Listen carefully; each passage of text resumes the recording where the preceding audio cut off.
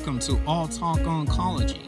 I'm your host, Kenny Perkins, aka the Cancer Guy.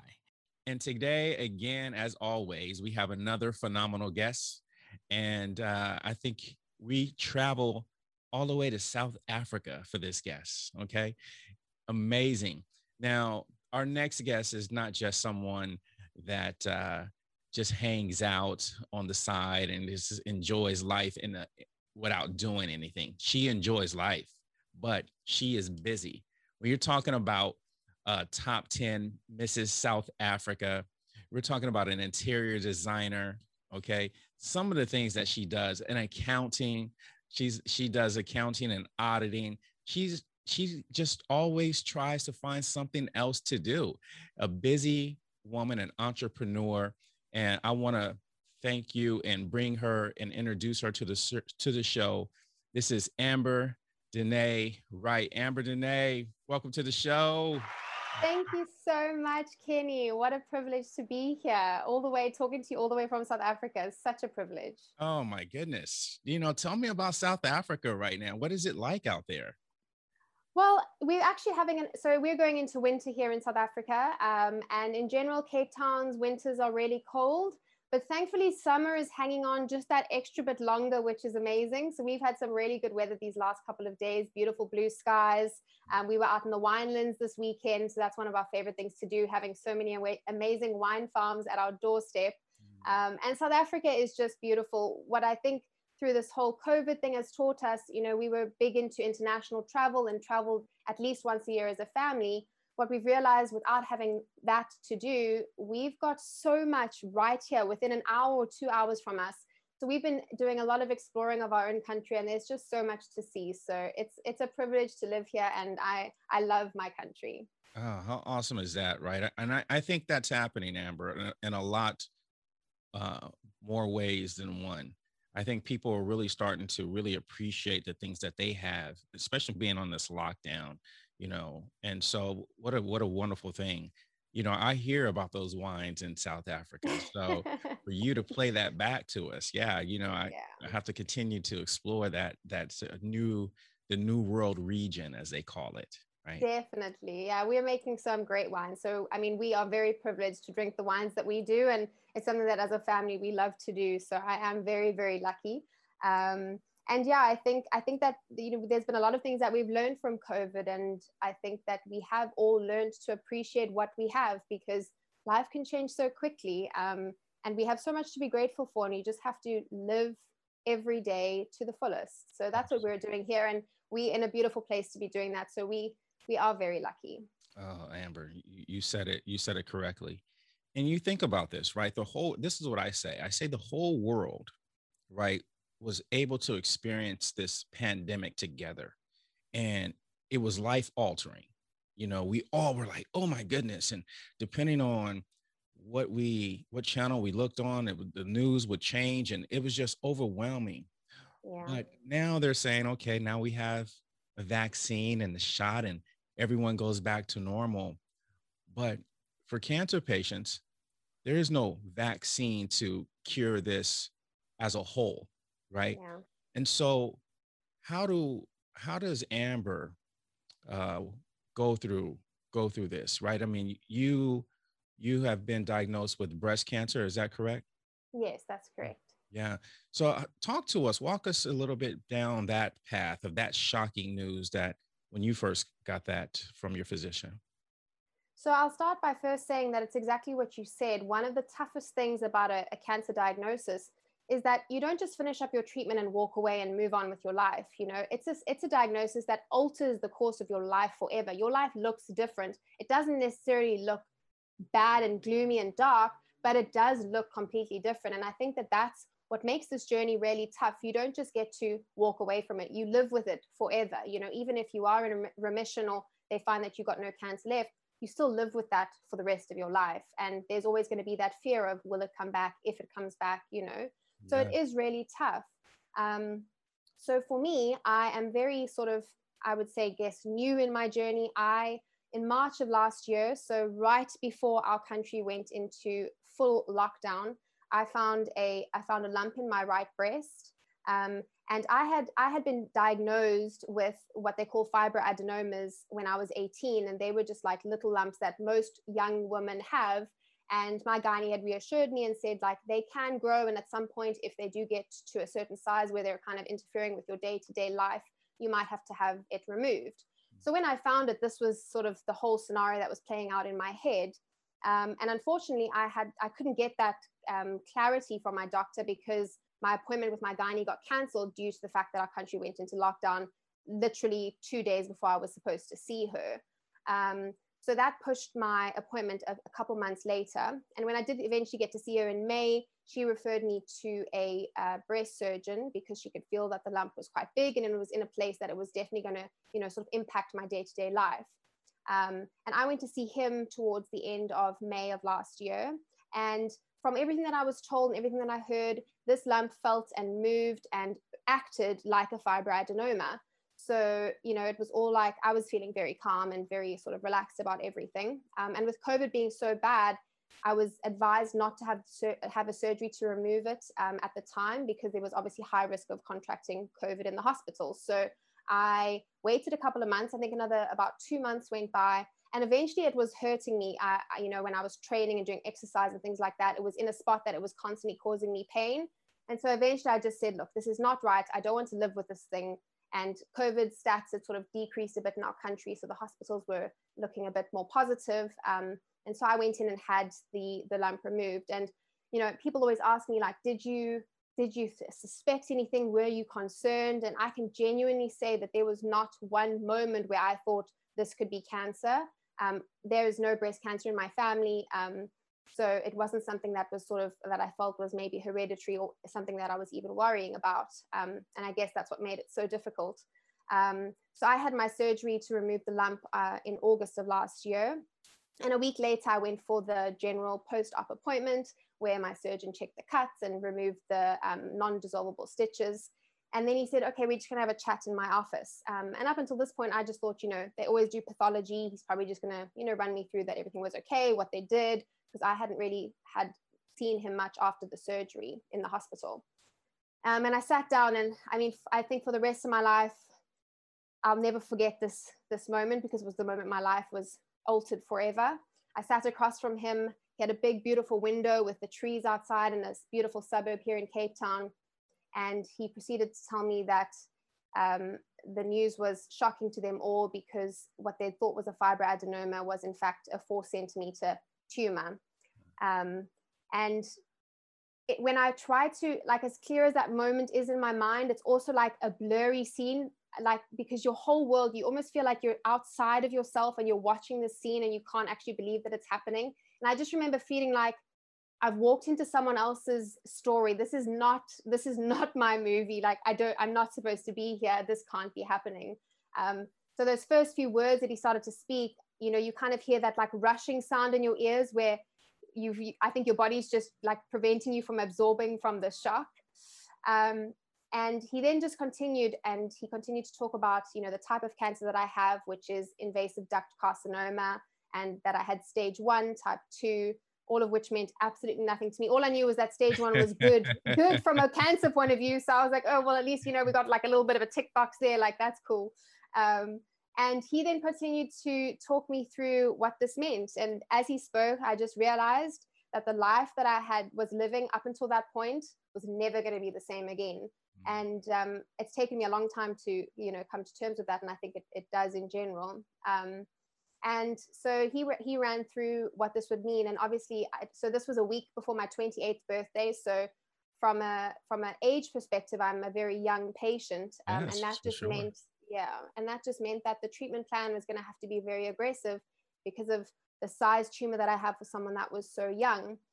And he started to, throw words around like mastectomy and lumpectomy and chemotherapy. And I'll just never forget, that was the word that like stopped me in my tracks. And I was like, chemotherapy. And all I knew was, oh my gosh, I'm going to lose my hair.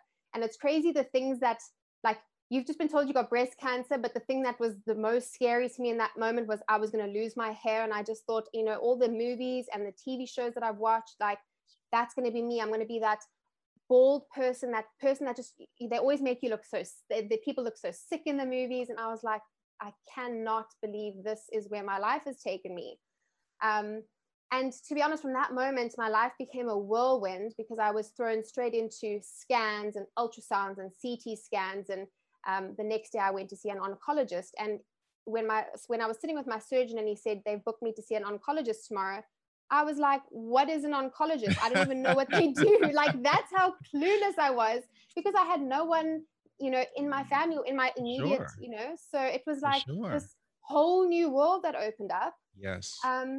And so and literally there was like not a moment wasted. The very next week, I started fertility treatment to do egg harvesting. So we did, 3 weeks of hormone injections to harvest eggs, and we froze embryos especially because we haven't had kids, there's obviously the risk that chemo can affect your fertility.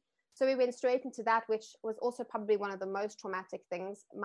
The thing that I've wanted to be, forget everything else that I love, the thing that I've wanted to be my whole life is a mother. And when that felt like it might be taken away from me, it was very, very scary. So that was really tough, doing the egg harvesting and freezing. And then on top of that, there was the big question about why I had this cancer. So then we obviously did the genetics testing. And that was just to determine whether I had any mutations in any of the main cancer genes the known cancer genes at this stage. And that would also determine the rest of my life and sort of what route we'd have to take as far as surgery went, because obviously the BRCA1, BRCA2 mutations are very aggressive. And all those genes bring about a whole bunch of extra risks of the other cancers, future second breast cancers and things like that. So the first bit of good news we got was that I didn't have any mutation in the cancer genes, which was great. And that determined the fact that I wouldn't have to, or at least wouldn't be encouraged to have a mastectomy, which was something big to me also from a children perspective, because I've always wanted to be able to have the option to breastfeed. Sure. So then once basically it was like, cool, now we've done the genetics testing, we've got the embryos frozen, now it's time to start chemo. So within less than a month after I was diagnosed, I had started my chemotherapy. So it really did. I remember those first 3 weeks felt like I was just thrown from one appointment to the next. And I was just at a different doctor every single day. And I was exhausted. I mean, my husband he drove me to every single appointment. So the two of us were just finished from driving around Cape Town to every other specialist and doctor and scan. So that was really, really tough and really tiring. And I think definitely I think in a good way, it kept me busy. I didn't have too much free time. The only time I would have was I found myself obviously unable to sleep very well. And I would find myself at 4 o'clock in the morning, sitting by myself, listening to worship music. And that was the only time I really had to sort of process what was happening. Sure. And then it was time for chemo. And that was obviously this big scary word that doesn't matter who you mention it to, everybody knows it's a terrifying thing. And let me pause you right there, because Amber, I feel exhausted just from just that whole process. I mean, you've taken us through 3 weeks. And this, I hope the listeners can get this, is that look what Amber went through for the first 3 weeks. Amber, that is a lot. You're talking about from sitting in that chair, looking through that window and getting that news until now you're being fast tracked, right? And through things that you can't even, you barely have time to process. And wow. So talk to me about the feelings at that point, right? Because obviously you're shocked, but how are you able to process and then get the courage to go, okay, because you got to go through it, but get the courage to go, okay, we're going to do this. Talk to us a little bit about that prior to getting the chemo. So I don't know at what point I just made the decision, but at some stage in these, not even in the 3 weeks, I think basically from the day after I was diagnosed. So I've been a Christian my whole life. I was brought up a Christian, and my faith has been something that has been very important to me throughout my life. And in the day, sort of the 24 hours to 2 days after I was diagnosed, I knew that there was only one way that I was going to get through it, because I realized that within myself, I didn't have the strength I would need to get through this, to accept where my life was going and the changes that were going to happen.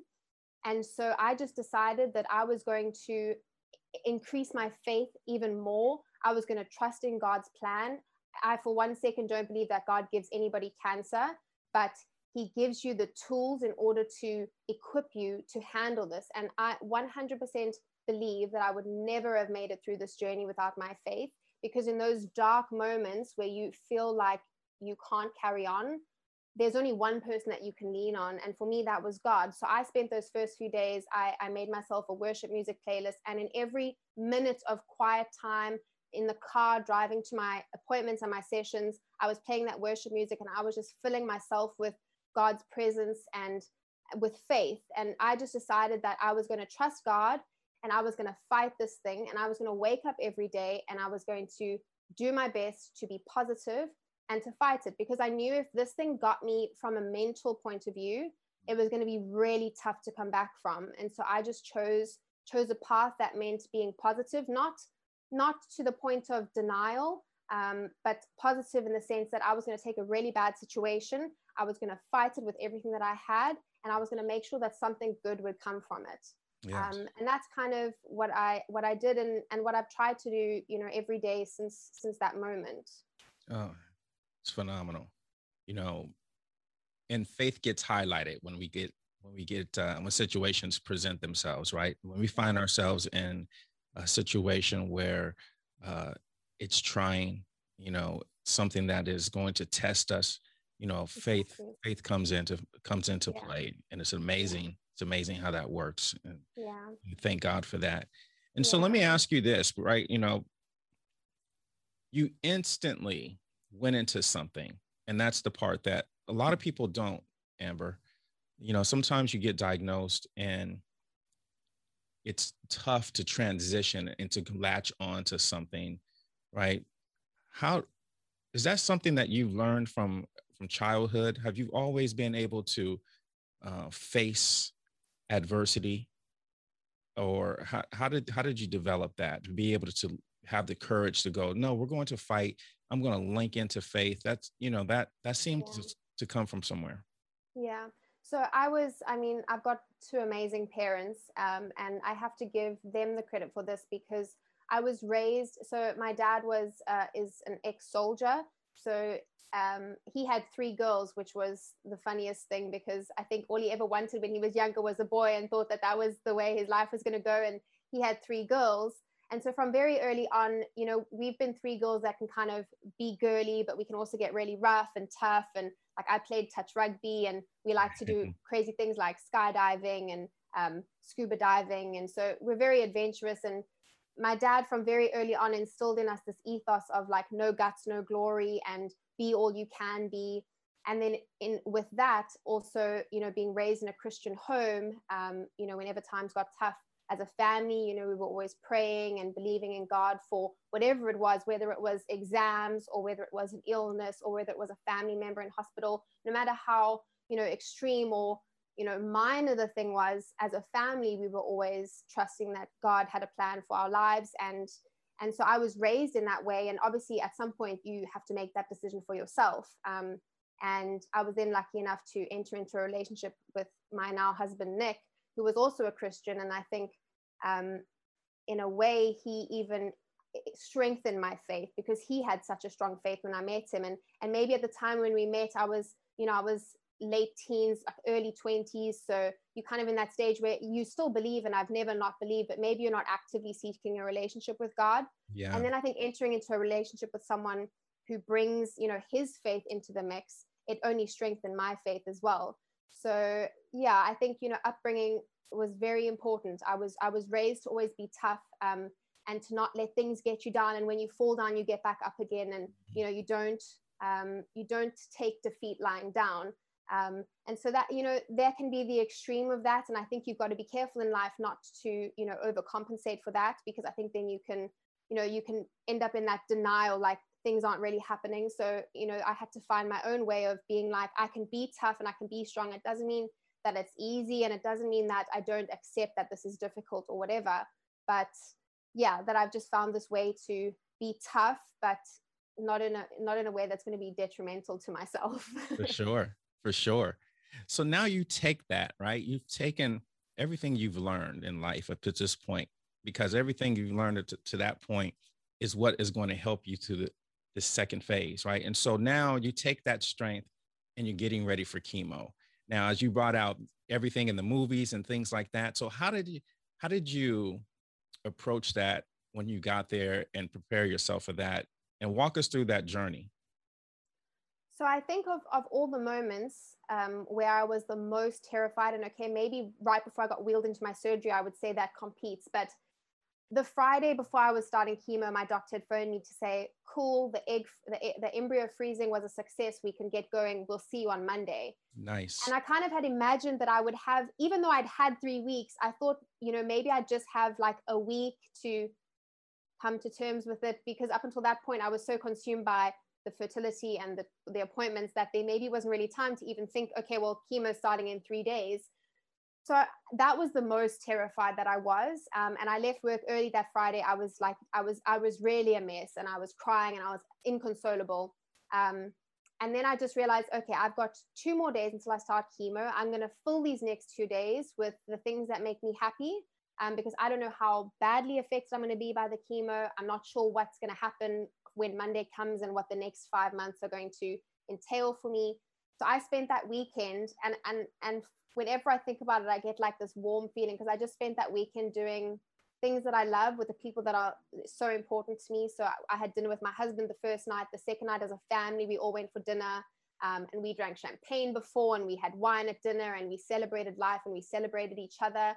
And then the Sunday, the day before I was starting chemotherapy, my two younger sisters took me to the flowers. There's a national park nearby, the West Coast National Park, and between, I think, like August and October, it's flower season. And they took me there, and that was the first day since I'd been diagnosed that I really just allowed myself to forget about everything else and just really, really enjoy. And it was like the best day that I could have had. And even to this day, when I think about like my whole life, that day sticks out for me, where we just had fun, and the three of us, we laughed and we lived, and we took a million photos, and everything was so beautiful. And when I got home, I obviously was like terrified for when that ended. But when I got home, I just had peace that I'm very blessed for the people that I have in my life and for the life that I have.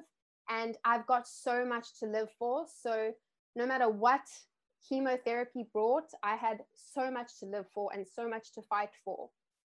And I think that, despite the fear and stuff, that drove me, because there were people that loved me and people that I had, to fight for. It wasn't just for me. Yeah. So yeah. Emotional, huh? Yeah, it is. It is. And it's so funny because I can tell the story 100 times, and then every now and then you just really feel it. So it's very Yes. emotional. Yes. And that's the strength. You come in from that place, and there's nothing like love, right?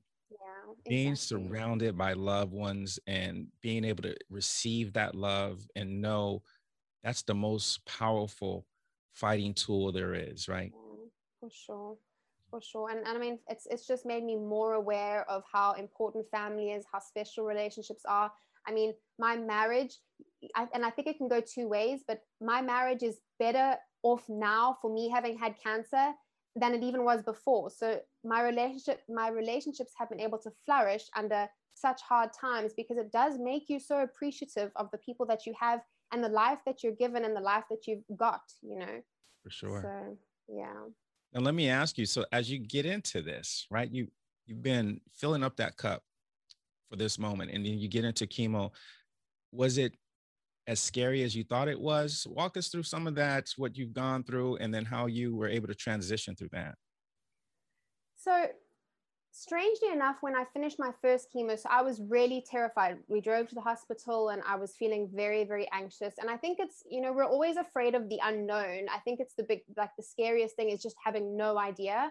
And when all the movies just show the person bent over, vomiting the whole session, like that's sort of what you imagine. And so when my first session was done, I kind of was like, okay, well, I think that I'd made it. I thought it was going to be a lot worse than it was, but I was weary to let that feeling sort of take hold, because I knew that there's an accumulation of the side effects and the treatment, and as you kind of go on. But I just realized after, like, once I'd made it through that first session, I was like, okay, I now know that I can do this, and it's not going to be fun, and it's long, and you do feel like not great. But the first session really was, if I can say, the least bad of all of mine. They did get worse, but the first one and even the second session, they were okay. And I think that then kind of gives you the strength to know, like, okay, well, I've done one. I got through it. This big, scary thing that I've spent weeks being terrified of, I just did it, you know? And so I kind of just use that and try to just set myself small milestones, like just get through each chemotherapy session one at a time and not think about 5 months time or my surgery in 7 months time or whatever it was. And I really tried to just take it day by day so that I could just take small chunks out of this journey in order to allow myself to cope, which I think was important, because if you try and absorb the whole journey, it can be exceptionally overwhelming.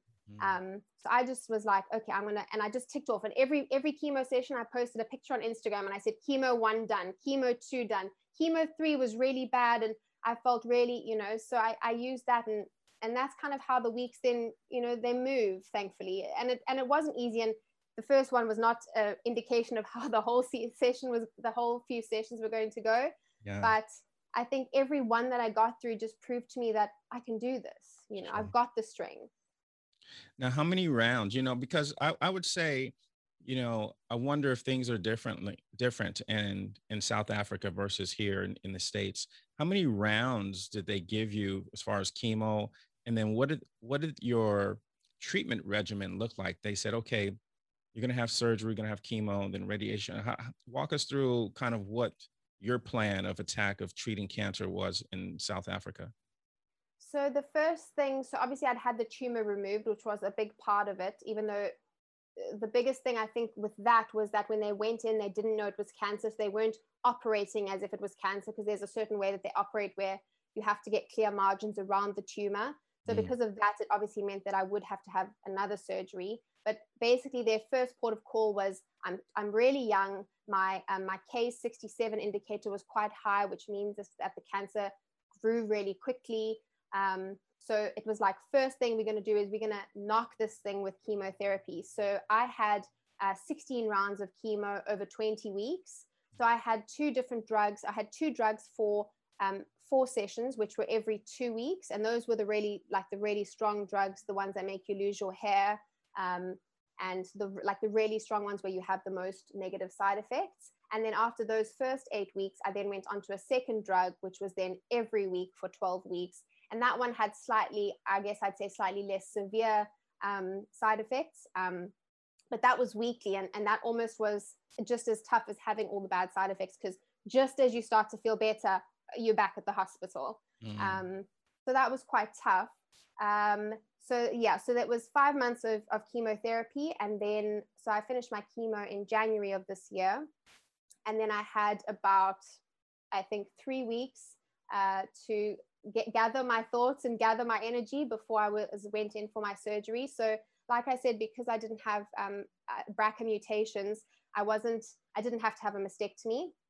So they did a lumpectomy on me, which basically means they go in and they clear all the area, all the tissue around where the tumor was, to ensure that there's no contaminated tissue left behind.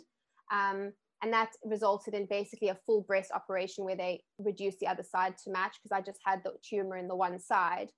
So that was, I mean, I've had very minor operations in my life, thank goodness. I've never really, I've never overnighted in hospital. And other than the tumor removal, I'd had one other surgery and my wisdom teeth. So I wasn't like very comfortable going in for operations. and every other time I'd had my boyfriend / fiance or husband at the time there with me, or my parents when I was younger. And thanks to our good old friend COVID, no one was allowed to be there with me. So that was probably the toughest thing. It was like just not having someone, wave you off as you get wheeled out, like having to be there alone and sit there alone, waiting in the room for, the couple of hours before they take you in. That was really tough, because you need that like person being like, it's going to be okay. Don't worry. We love you. We'll see you when you come back. And then, you wake up out of surgery and there's no one there either. So that was really, really tough. Sure. And I think there's something to be said about the effects COVID has had on people going through cancer treatment now. I mean, even from a chemo perspective, in a normal world, you can have someone come and sit with you. But when I did chemo, I wasn't allowed to have anybody with me because obviously it's a risk to everybody in the hospital. And that was also really hard. So you're doing it alone a lot of the time, which is tough. Yeah. So yeah, and then I had to spend three nights in hospital on my own. So that was really tough, being in a hospital and having never overnighted. It was something I never want to have to do again, especially alone. I mean, I was lucky in the sense that my hospital room had a window onto the parking lot. So I did have my family come stand on the bottom floor and we would chat from the window, which, even just that made such a difference. Yes. Just to have that, even just for them to see me, because I think as much as it's difficult for the person in the hospital, the people that are waiting for the call and waiting for the results and news and stuff, I think it's really tough on them as well. So at least we could sort of see each other. And actually just that was kind of when I felt like, we were getting through this and moving on, and we were getting to a stage of moving past this. In a weird sort of deja vu turn of events, I went for my post-op appointment after my lumpectomy about 10 days later. And I sat with my surgeon in the same room, and he said to me, the surgery was good. Unfortunately, though, they found another cell, it's called DCIS, which is basically a cell with precancerous cells inside, in the same breast, but on the opposite side to the tumor. Oh my goodness. And so this was like, oh my goodness. And this was the moment, I think this was almost worse than the first diagnosis, because it was like you just thought you were moving in the right direction. Yes. And because of that, then he said, this means that I've got multifocal disease, because there was now 3 instances, because they'd found another cell of DCIS where the original tumor was. So now I had 3 instances of a tumor and 2 precancerous cells. And in that moment, he said, the next thing he thinks is the right way to go about it is to do a mastectomy, because if there's 3 instances, they can't guarantee that there's no other cells somewhere else that are too small to get picked up by a scan. So in that moment, I felt probably, like I said, even worse than the first time round. And I was just shocked, because you kind of just assume that it's going to be fine. You had this huge surgery, yes, and everything's good and it went well. Mm-hmm. And now you're like, so now I felt like we were basically back at the beginning. And I think that it took me a while to get up from that shock. The next few days, I was very down and very sad and very sort of, I guess, just unsure about what this meant. And of course, I've just come out of 5 months of chemotherapy and just had a very big operation. And now they're bringing in the word mastectomy. How in the world would I ever find, the strength to get through that? And as it turned out, after a couple of days of some more investigation into, the extent of the DCIS, because like with cancer, it's also got like a staging as well. And it was very low grade and very small. So thankfully, after multiple meetings and conversations and appointments and things like that, it was decided that at least for now, they would just go back into the area and shave away and make sure that there was nothing left behind from this cell, because they did take it out, but they didn't know if there was some left behind. So about just over a month after my lumpectomy, I went back into hospital, and they cut me open again in the exact same places where I was just starting to heal. Oh my goodness. And that was very tough, because now, you've just done this. I was like just starting to feel like myself again, and just able to do things like grab a glass out of the cupboard or, pick heavy things up. And now it's like, okay, let's go do this all over again. But thankfully, the second time round, it was, they're cutting away less. So the less that they're cutting and taking away, the better it is to heal. And actually, it was a much, much better than the first time round. And I healed a lot quicker, which was good. But emotionally, it was very traumatic to basically go and relive that whole nightmare again. I can only imagine, you're going through this process, and again, we talked about the strength, and then in order to get through this and being able to have that faith and reach for the tools that we have. Yeah. But then we don't anticipate getting hit back down with some discouraging news, right? And so here you go again, having to refill that cup. Talk to the listeners a little bit about, you said it was a couple of days, but what changed your mindset there to go, okay, we're gonna do this, and I'm ready for this, and that? Yeah. So firstly, and I've had to ask for forgiveness for feeling this way, but I did have, for the first time during this journey, that moment of like, how can you let this happen, God? Sure. I've been so faithful. I've been so strong and so determined, and so like believing in your plan for my life. How can this be happening? And I had that wrestling, that internal wrestling of like, I have to believe, and I do believe, but like it's really hard. Like, how can you let this happen to me? How can I be back here? And that was kind of like for 2 days, really just feeling like I'm mad at God. Like there's no other way to say it. Like I was just mad at God that I could be back in this kind of situation after everything that I'd been through. Yeah. And a couple of months before, my cousin had given me a book, a Joseph Prince book. It's a daily devotional. And, with everything that was going on, I had read a few, but I kind of put it, every day, the days just rolled by and I wasn't reading the book, and it was in my bedside table. And about 2 days after I got the news, I just felt the need to go get it, and I pulled it out and I started doing that daily devotional. And I just again decided that I needed God, and I needed my faith, and I needed to believe that there was a bigger picture here and there was a bigger plan. And I knew that if I didn't have God, if I didn't believe in God and have my faith, again, to pick myself up after like a second knockdown would have been impossible. So I then just was like, I'm just going to funnel my energy into believing and praying. And I started reading that daily devotional every day. And, it would take 5 minutes, but I would use that time in the morning when I'd wake up and I'd read through the book.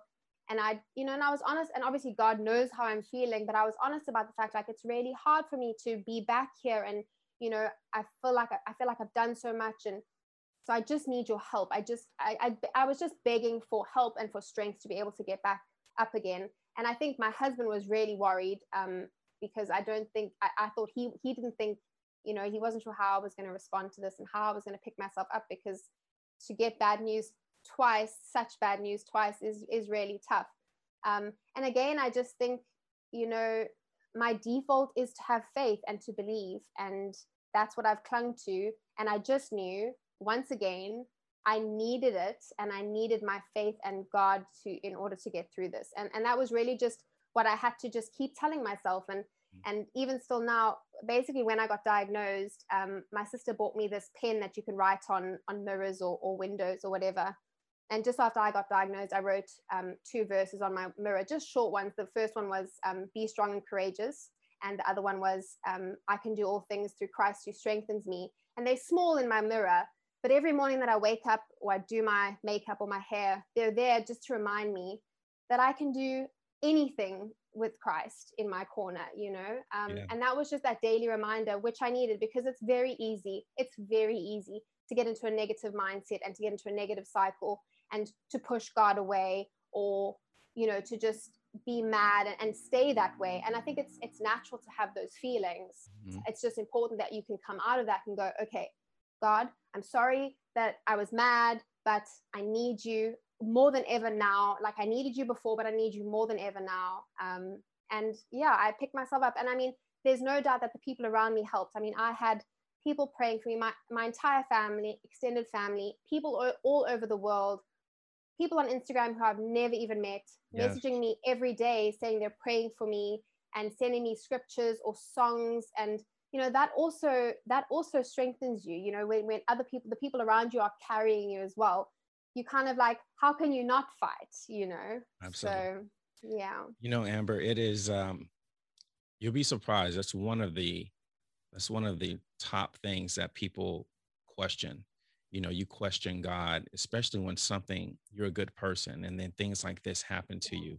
And so that you're not alone in that questioning, why are you allowing this to happen to me? In the Holy Writings, it talks about, even God's friend, they call Abraham his friend, and Abraham was worried about his nephew, right? And so what did he do? He questioned them. He was like, if there's 50 people in that city, are you going to destroy it? And then it's 40, and then, all the way down to 10. So what was he doing? He was questioning God. And then you've seen that dialogue. Yeah. And so it's sometimes not understanding why these things are happening. that we do question them. But Yeah. it's so important that we find those answers, Yeah. For and sure. and so you sharing that piece, I think sometimes people may not have faith, and so Yeah. that's a hard thing for them to grasp onto. But then people who do have faith go, well, why me? And so then now there's a tug of war, and you understand that. Yeah. and um Exactly. and so I thank you for sharing your Thank experience with you. us and the listeners. And one of the things I say is, you think about the lady who had this bleeding disorder. In the holy writings, it talks about this lady. She had this bleeding disorder, and then she just wanted it cured. She went to doctors and this and that, and she just couldn't get it cured. And in her mind, and her faith was so strong, right? She said, if I can just touch his fringes, you know what I mean? If I could just touch him, Yeah. that I would heal myself. And Yeah. the power of that, the power of Yeah. faith. So it's super important. It Thank you really for is. sharing that. Thank you. No, and I mean, um, I've said it a couple of times to my husband. I think you grow up as a Christian, and I've always wondered how, like, what opportunity would I have to share my faith? You're at school, and when you're young, it's very difficult to talk about God and your faith and what you believe in a lot of the time. And even as I got older, I wondered, like, how would I do justice to my faith and lead people to God in the way that you're kind of called to as a Christian. I don't know what that means for me and how I'm going to do that. And in this crazy way, and I just want to reiterate that, God doesn't give people cancer. Um, but through me getting cancer, I've been able to share my story. And who knows, maybe even if just one person turns to God because of my story, then my life would be totally, this whole thing would be worthwhile. It would all mean something, because that's what we're called to. And to have had this opportunity to share. And there's so many negative things about social media, but for me, I've been able to really see the positives of social media and sharing my story and having people message me and ask me questions and send me prayers, and this amazing community that's been built up over your phone has just been incredible. And having the tools to talk about my faith and to share my feelings and the things that I've been going through, good and bad, and how Yes. tough it is, but you got to just have faith. And so it's a privilege for me, and to be able to share on your store, on your podcast, is just it's a huge privilege. So I do thank you as well. Oh, we thank you. We thank you so much. And that's what we're doing. We're continuing to empower cancer patients through these insightful conversations. And Exactly. for those that may not have the faith or the strength to get through this, and being newly diagnosed, hopefully you can grab some Yeah. gems here that Amber has talked about and what she's used to get through this. And then it can help propel you through your cancer journey. So that's what we're trying to do here. And so we get back to, my goodness. Okay. It's second time around. We are going to no, we're going to fill this cup again. And you mentioned about the people who were praying for you, the people who supported you. How did your support team come about? Because a lot of times people may not have that at first, but it Yeah. it does develop. How did yours develop? So it started within my family. I've got a very close knit family. My parents and my two sisters are here in Cape Town, living in Cape Town as well. So firstly, my husband, who is the most incredible man on this earth. Mm. I am constantly grateful to God that he came into my life, because there's not another person on this earth who could have done and been for me what Nick has been for me over the last 9 months. So even if I just had Nick, and I'm so grateful I didn't just have Nick, that I had so many others, but even if I just had Nick, I had in him the most incredible support and encourager, and he was just there to be whatever I needed in whatever stage that I was at. So I'm so grateful for that. And then my family here, and I've got lots of family in Joburg, and I mean everyone from my parents, my sisters, my cousins, my aunts. I was getting messages Mm. every single day of people just saying they love me, they're caring for me. How am I? How am I feeling? Thinking of you, like remembering every single time I was going for chemo, which is so incredible, because everybody's got their own lives. And, it's great and it's amazing if you can think of someone and support them. But I realized like everybody's got their own life, and somehow within everybody's own lives, they still managed to find the time to constantly check in with me. And that was absolutely mind blowing for me, you know. And that isn't even just from family, that extended to friends. And like I said, friends all over the world. And then through sharing my story on Instagram, like I said, this whole other world of people opened up to me where I was getting messages daily from people I had never met, never knew one thing about, literally just knew their Instagram handle. And yet they were saying to me how my story has touched them or inspired them or helped them cope with their mother's cancer, or helped them cope with something totally unrelated, but just my strength showed them that they could handle whatever they were dealing with in their life. And walking this journey with me, you know. So even in the moments where I was physically alone, I just knew I always had these people around me praying for me, lifting me up and carrying me, which was so incredible. And it's super important to, you know, have that around you, to surround yourself with people that are going to carry you and lift you up, and support you, because there are definitely going to be those days where you can't do it for yourself, where it's too tough and it's too hard. And then you need the people around you to say, okay, God is with you. We're praying for you. Even if you don't have the strength right now, we've got the strength for you, and we're going to, you know, carry you through this. So I have been super blessed with, I mean, even to this day, and I'm 2 weeks post all my treatment, I get messages from people all the time checking in. So people are just phenomenal. And I've just really enjoyed seeing the positive side of social media, and what an amazing community you can build out of tragedy, you know. Absolutely. And there is a positive side. And I think again, when our perspectives change, right? You know, when we get hit with something that changes our perspective, and we look at it, changes how we look at things. Yeah, Would you agree with that? 100%. Yeah. 100%. And I think, you know, something that I've realized along the way is there's obviously this huge list of negatives about this journey that I've been on, and that this journey that so many people are on. And those things are really hard, and nothing changes that. But what I've just seen and been able to appreciate is the positives that have come out of this. You know, the people who I've been able to help, people who were diagnosed that contacted me and asked me for advice, that I was able to be a support to other women going through this, to inspire other women and to just give them that hope. Because it's really hard to see the other side when you're in the Mm, middle of this, but to just give that hope that cancer doesn't mean your life is over. Chemotherapy doesn't mean that you have to stop living. In fact, it's even more important when you're going through that to actively fight for that life that you have and to keep on living. And that was something that I really, really made an effort to do. Like, not become the patient, not let the disease be define me. Like I was gonna rebuke that. I'm gonna model. I'm gonna have no hair, and I'm gonna do photo shoots, and I'm gonna be 3 days after chemo, and I'm gonna be at, you know, my parents for my sister's birthday, or I had chemo the one day, and that evening I was very honored to receive an award. It was a Woman of Wonder award. I had chemo that day, and I got into a ball gown, put on makeup, put on a wig, and I went and received an award. And that's like yes. not, that's just, and that's just like, you've got to just fight for those things, because it's really easy to not.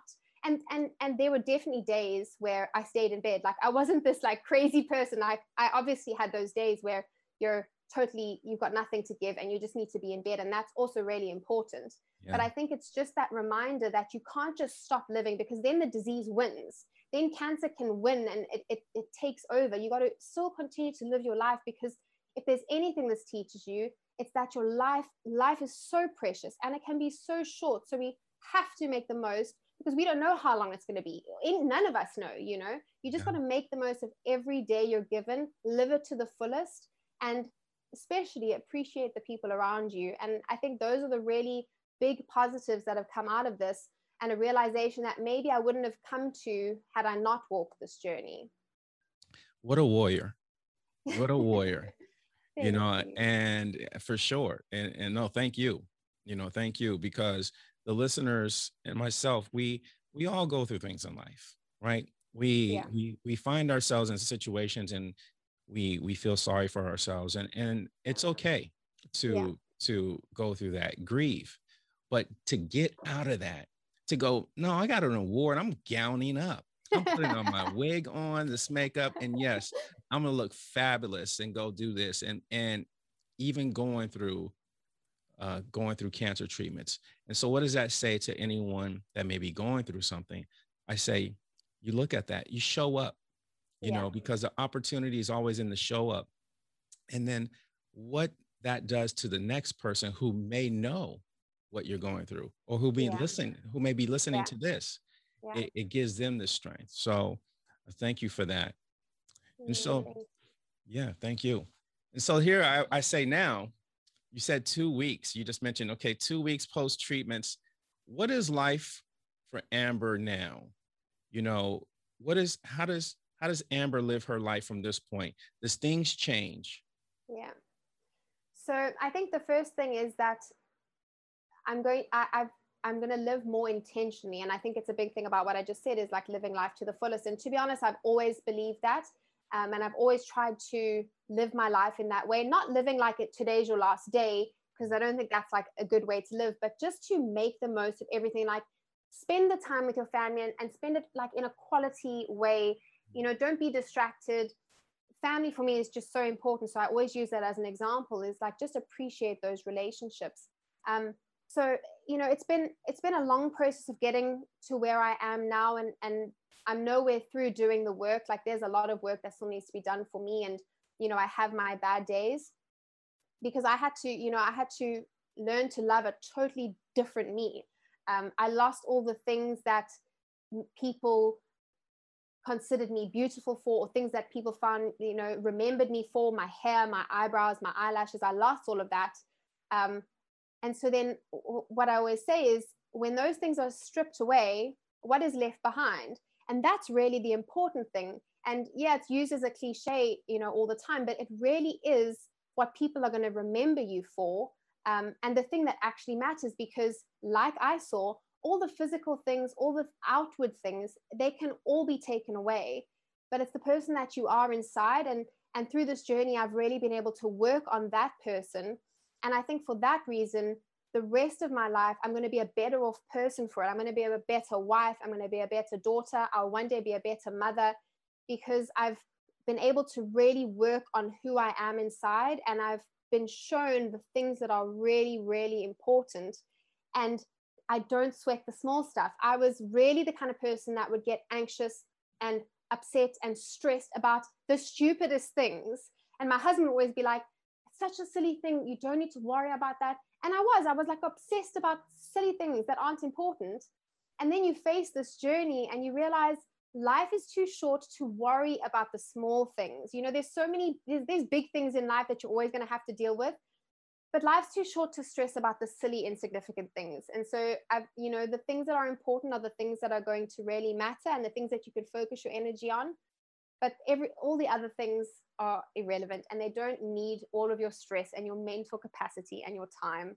So I think it's just living more intentionally, appreciating the people that I have around me, having a renewed appreciation for the life that I have, because even having walked through 9 months of cancer treatment, being diagnosed with breast cancer, I was constantly made aware of how privileged and blessed I am to be able to have a home that I can come home to after treatment, to be able to receive world-class treatment from incredible doctors.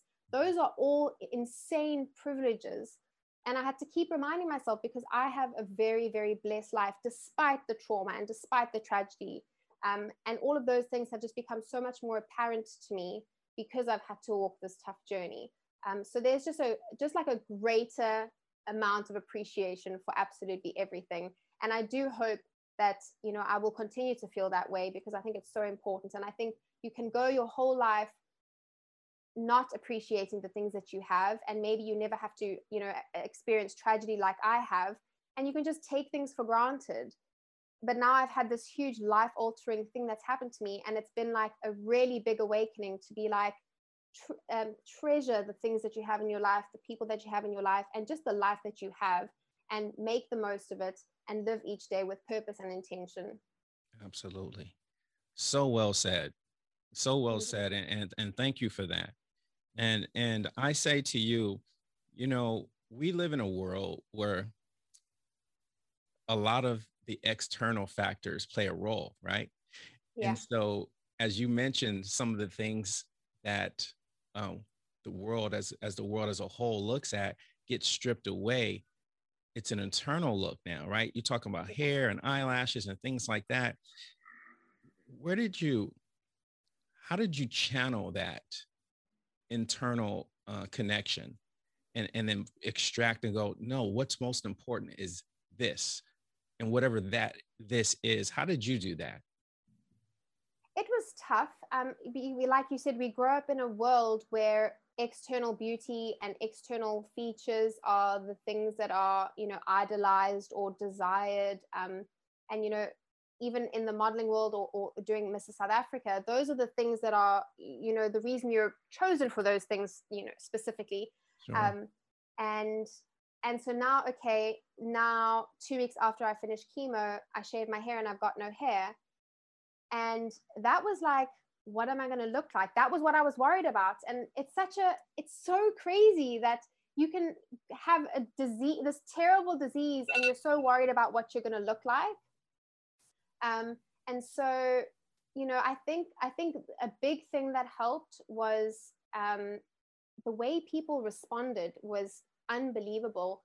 I mean, I think people told me when I posted my first picture with no hair, I was just showered in so much love, and that really just like bolstered my confidence.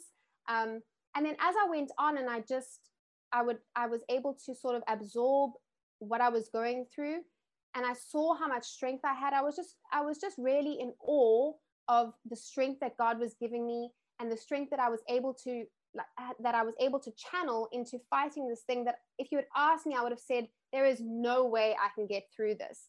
And I think through that, I really just got an appreciation for the people, that the person that you are inside. And I've often thought, you go to the supermarket and someone's maybe like miserable or snappy, and you get annoyed as the customer, just as an example.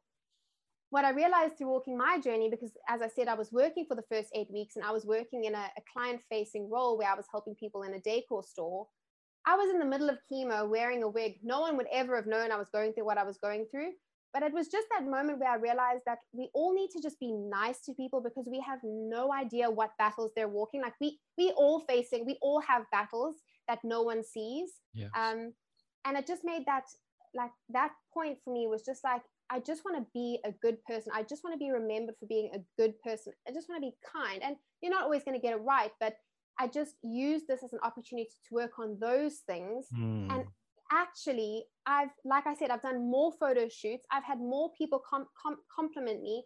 And I think it's because past all of those things, people get to see the person that you are. And that's what people are going to remember you for. No one's going to remember I had great hair, and I had great hair. No one's going to remember me for that, because it's so much more important what kind of person I am. Yes. And being able to have that opportunity to work on the person that I am has been like life-changing, and maybe in a way that I would never have gotten to otherwise. And definitely having, one of the fears is like I've been with my husband, we've been married for 4.5 years, but we've been together for 10 years nearly.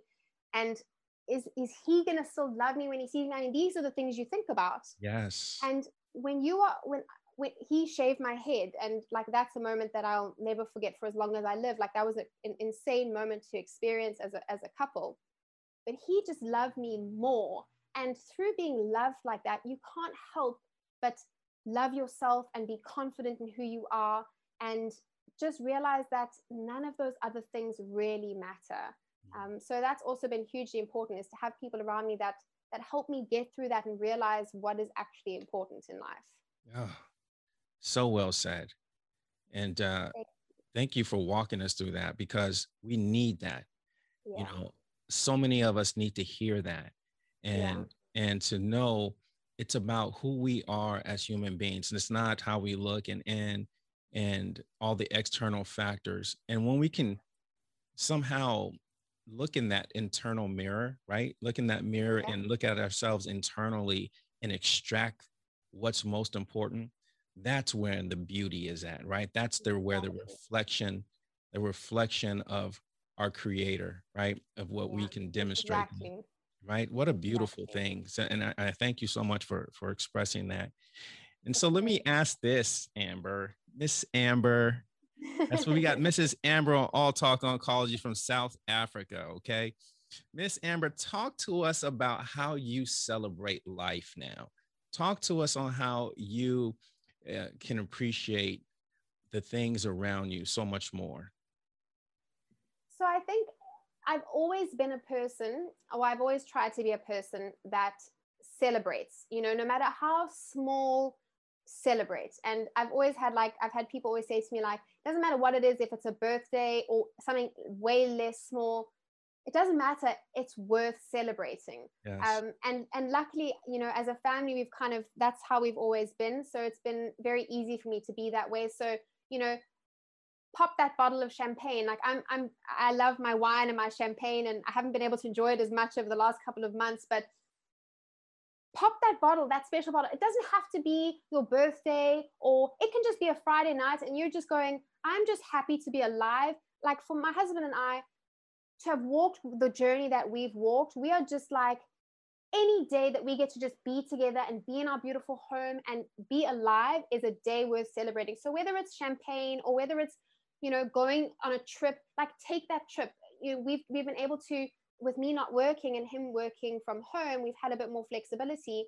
So like I said, we've been able to do more traveling, and it's so easy to just not do those things because life gets busy and work gets in the way.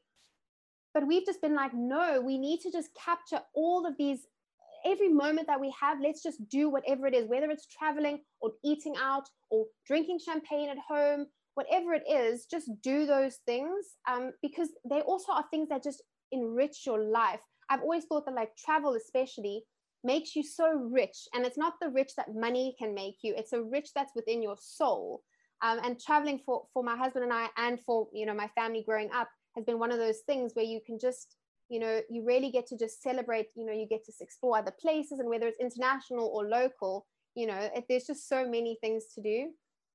So I just think like I'm continuing that sort of pattern that I've lived with my life, even more so, where it's like, just celebrate every day. It doesn't even, I keep using champagne because it's the thing for me that's like celebrating, but it's like buy the balloons. And my husband threw me the most amazing, it was COVID, so it was just my immediate family, but we had a chemo party and he bought me this huge cake and there were pink balloons everywhere and posters all over the wall. And it's like, that's a moment to celebrate. And then I finished radiation and my whole family came over and we popped champagne and there were big balloons and we celebrated that. And it's like all the small milestones, and whether that's cancer or not, like you get that job promotion, like go for dinner or drink that nice bottle of wine that you've been saving. Don't save it forever. Like there's obviously age your wine, that's fine. But like drink that bottle of wine or go on that trip that you've been wanting to go on, because I think that this whole thing has just shown me that life is just, it's so precious and it's short. And especially from a health perspective, even, obviously I'm here and I'm healthy and I'm good, but there were so many weeks when I was too tired and I had no energy and I didn't feel like going out or going away, and now I'm like, okay, well now I've got my strength, so I'm going to exercise because it's a privilege to be able to exercise because my body is healthy enough to do that, and I'm able to get in the car and go on a road trip. And if you've got your health and all of those things, like don't wait for something bad to happen in order to appreciate what you have. Like do that now. And it's something that I'm always harping on about to the people around me, is like you don't want to wait for tragedy to start appreciating your life. Like appreciate it now. So if you're listening and you're not walking a cancer journey, just know that like the life that you have is worth celebrating, and just appreciate what you have. Because if you've got the basic things, there are so many people out there that don't even have the basic things. So if you've got a home and a partner that loves you and a family, like those are such special things, and those make us such privileged people.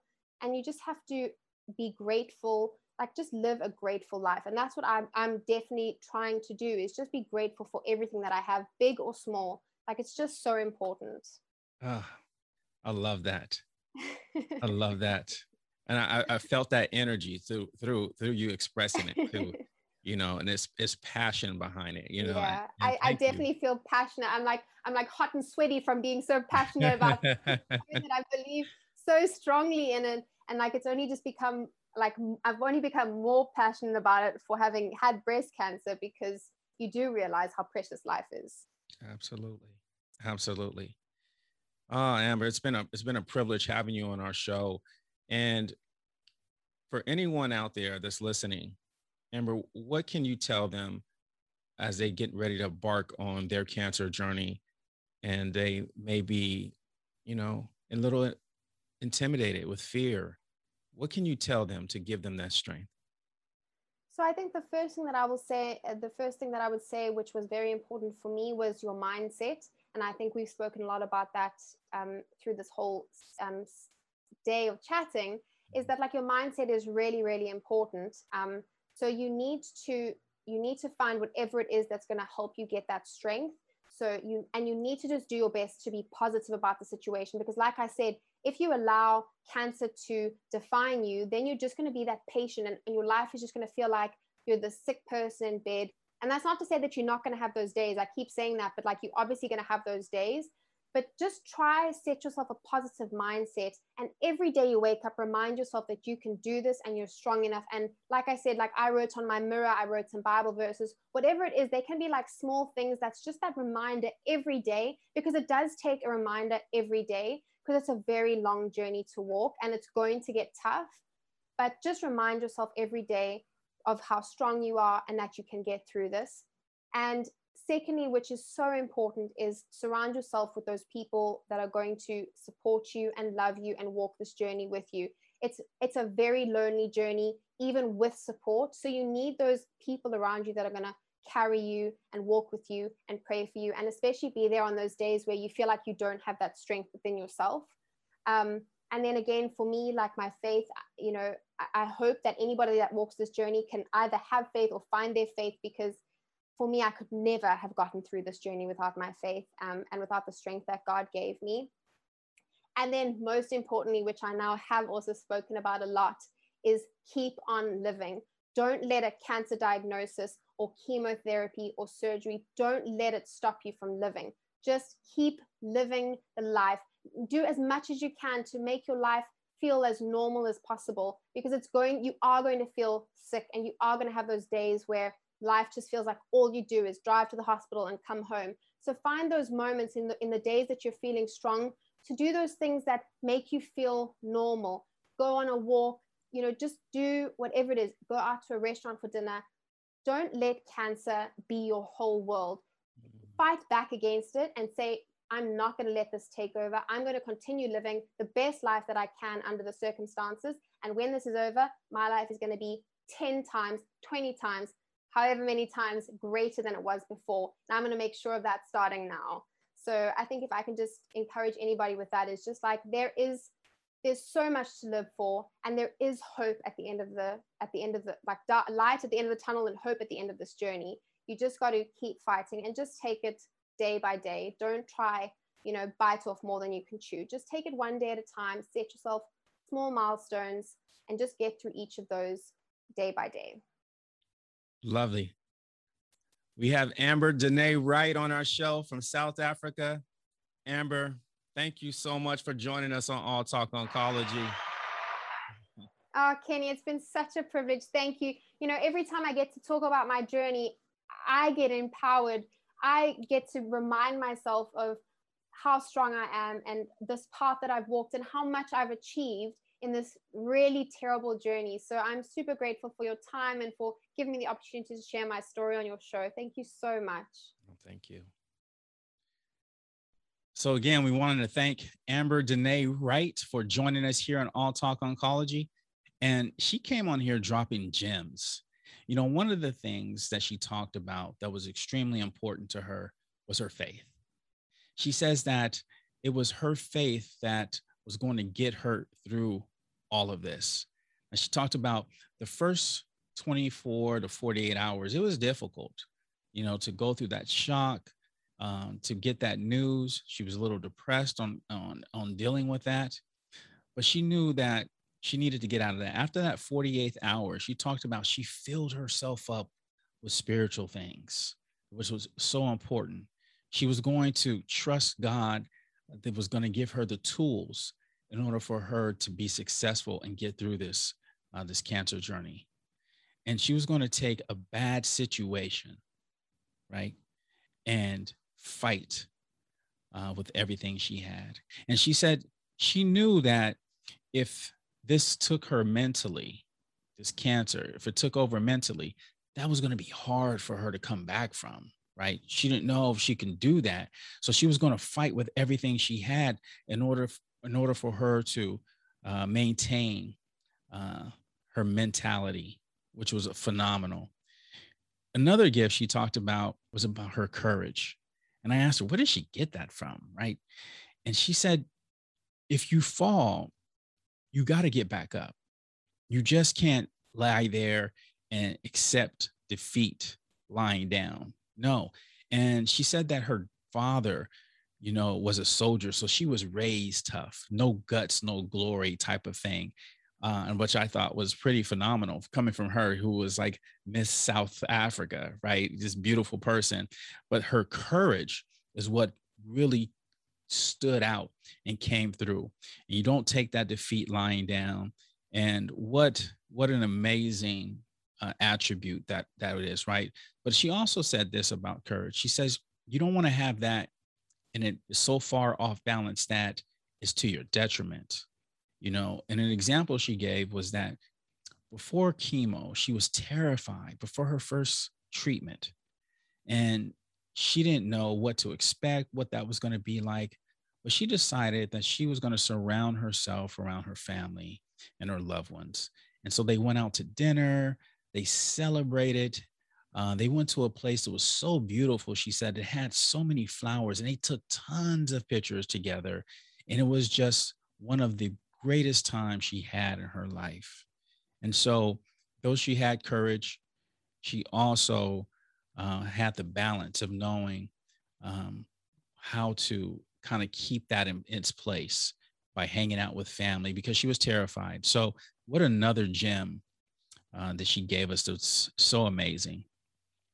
Another thing she talked about was the support team. And this is so important, right? Because so many people go through this not knowing if they're going to have a support team, or they don't even discuss it with anyone. And so for her, she took the first steps of sharing her story with someone, right? And it was from that sharing that her support team began to come about. And she said that she couldn't get through this journey without her support team because it carried her through this whole cancer journey. And what an amazing thing. What an amazing thing is when you can find people who are there for you that you can lean on and that support you and may not even know you the way you think someone who supports you should know. But this is what carried her through, and such it's amazing gift. It's amazing how things or people show up in the time of need. I love that. I love that so much. Another gem she talked about is don't let cancer define you, right? And what she meant by that is you don't want cancer to be your entire world. And it can be, right? Because this is a horrific disease. It comes unexpectedly for most, but you don't want that to be your entire world. Go out, take pictures. She said, sign yourself up for a photo shoot, get out there and go to parties. If you recall, she talked about the same day she had chemo, she also had an award ceremony to go to. And so you think about that, being infused with chemo, you're not feeling your best. But she said she went home, pulled out her gown, put on her wig, put on makeup, and she went and had an amazing time, right? What a phenomenal human being, right? To be able to come in and find that resilience and fight for that. And that's what she says. She says you have to fight for those days. You don't let cancer win.